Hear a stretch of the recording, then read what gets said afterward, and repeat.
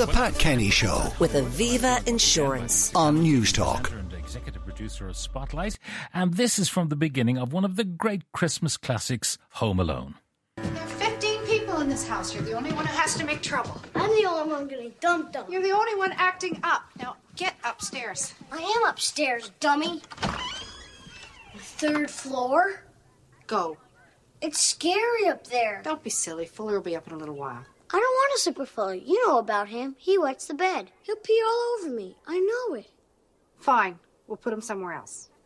I'm sorry. It's too late. Get upstairs.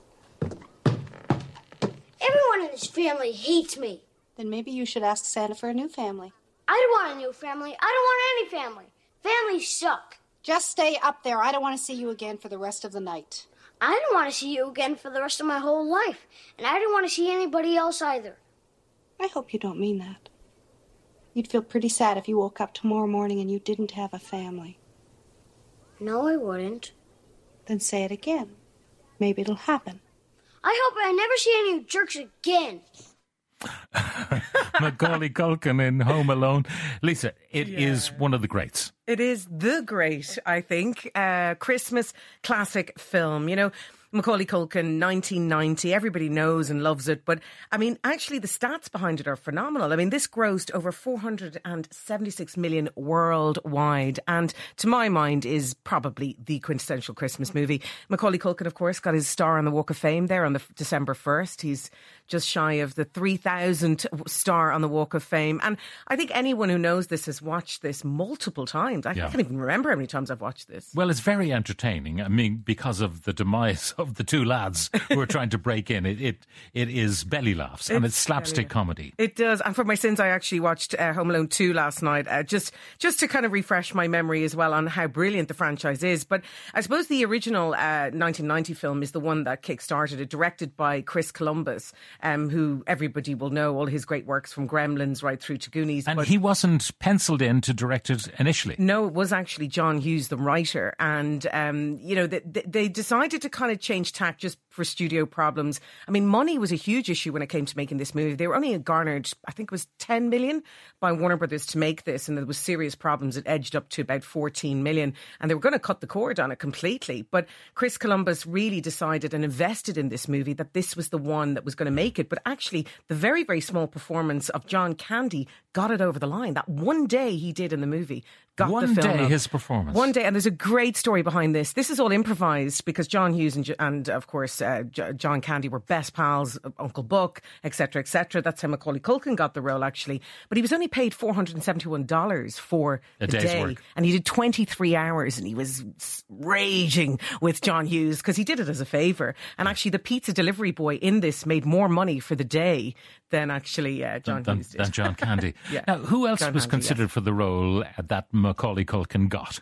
Well, you know, because the casting directors saw hundreds and hundreds of children, but it really came down to Macaulay Culkin from Uncle Buck that really was the one that's caught the attention of the directors. But there were so many others. John Cusack, which I thought would be a very strange choice, but Michael J. Fox wouldn't have been bad. He was also in for the running. And Ralph Macchio, if I'm pronouncing that right, that's Danny LaRusso in The Karate Kid, if everyone remembers that from the late 80s. So there was a few people in the running, but ultimately Macaulay Culkin, it was written for him. Now, where did the inspiration for the whole thing come from? Obviously, there's a fairly simple tale here. You get a child who really loves his parents but is acting up a bit, and there's a happy ending. I mean, I'm not spoiling anything by saying that. I think everybody's seen it, But the rest of the stuff in between and the two ne'er-do-wells. Well, indeed, because we have our burglars, and I think Chris Columbus often spoke about he wanted to make sure that they weren't, you know, malevolent and maleficent kind of characters, hapless. that they were hapless, kind of slapstick. And my husband last night was watching, you know, Home Alone 2, as I mentioned, and he was roaring laughing at the slapstick. And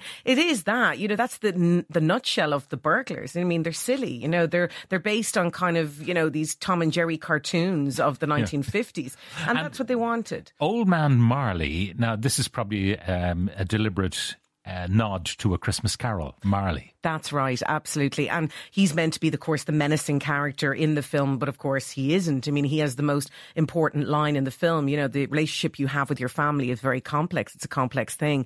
And then, of course, we see his granddaughter, who is actually played by Macaulay Culkin's sister. They tried to cast somebody else, but her name was Quinn Culkin, so there they got somebody else indeed. But it's you have another clip. Movie. I do indeed. This is very, very funny, and everybody knows this. This, of course, was improvised by Macaulay Culkin, and I'll tell you why after you have a listen. I took a shower washing every body part with actual soap, including all my major crevices, including in between my toes and in my belly button, which I never did before but sort of enjoyed. I washed my hair with the Don't Formula shampoo and used cream rinse for that Just Wash shine. I can't seem to find my toothbrush, so I'll pick one up when I go out today. Other than that, I'm in good shape.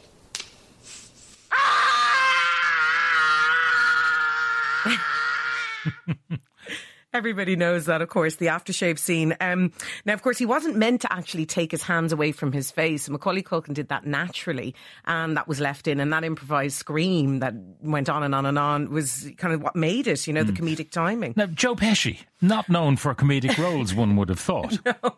Joe Pesci, of course, everybody would know from Raging Bull, Goodfellas, Casino, incredible actor. And when he was approached by John Hughes and Chris Columbus, he originally turned it down, but then thought about maybe, bringing his comedic appeal to a younger audience. So actually said yes, and they were totally starstruck when he said he would take on the role. Now, obviously, Joe Pesci is renowned for his F-bombs in all of those Scorsese movies, but actually he created his own language. When the slapstick elements happen and he falls on his back or he gets his hair fried off, all of that was improvised by Pesci because he said he needed to bring a bit of Scorsese into Home Alone, and that's what he did. He created his own language. But so many great booby traps are in the movie. The tarantula. The tarantula was all done in one take. And that was a real tarantula that was put on the actor's face. And he did the scream in post-production. But yes, he allowed that tarantula on his face. I mean, I've seen it. I'm sure you know the scene. It's absolutely terrifying. So, all right. yeah, so anyway, if anyone hasn't seen it, and there are few, it's well worth a watch for kids of all ages. Oh, absolutely. And Macaulay Culkin was nominated for a Golden Globe. So there you go. Now, you mentioned Joe Pesci there and his fondness for the F-bombs. There's a story here about the number of profanities on television at the moment compared to years ago. Yes. The coarsening of television programs. Well, I think, what's interesting is that the annual number of swear words across 60,000 TV shows and films are dating back to 1985. It surged from fewer than 5,000, which isn't actually a lot at all, to 60,000. Personally, we talk about Joe Pesci. I'm blaming Martin Scorsese because his most profanity-ridden film is The Wolf of Wall Street in 2013 with 569 F-bombs. So that kicked things off, including Casino, which is 438. But I think it's because of films and TV shows, talk about Succession or Peaky Blinders, the profanity is in there.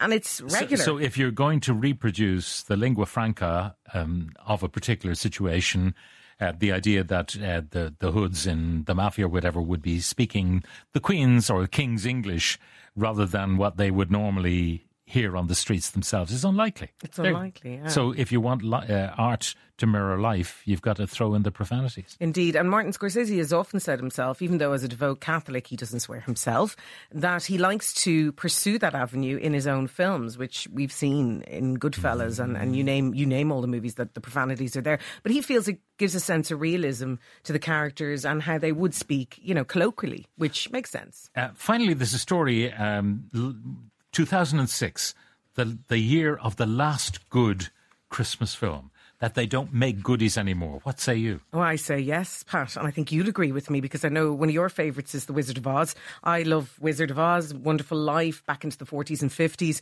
I mean, we're looking at around 2006, you've got the Love Actually time, which I know everybody loves Love Actually, and of course The Holiday, and many of those great movies, those kind of naughties, bangers, Elf as well, and Die Hard into the 80s.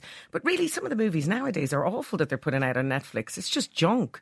There's just nothing really to them. Though The Christmas Chronicles wasn't too bad. All right, but often directors and writers will try to find a twist like Bad Santa or something like that. Indeed, yeah. And they're kind of what this article is saying is that they're really, kind of churning out really dud Christmas movies. You don't get those classic movies that we all know and love, like Home Alone or other. And the Radio Times poll said that the UK's favourite Christmas movie of all time was indeed Home Alone. But something like The Princess Switch, which is on, I think, Netflix at the moment, people are questioning why has that become a trilogy. You know, these aren't great Christmas movies. You know, you wouldn't really see some of the newer ones on air at the moment, thank God. Maybe it is that in a troubled world, we're looking for sweetness and happy endings. Indeed. Heart and humour, as I would say. All right. Lisa Cannon, TV presenter, executive producer of Spotlight. Thank you very much for joining us. The Pat Kenny Show. With Aviva Insurance. Weekdays at 9 a.m. on News Talk.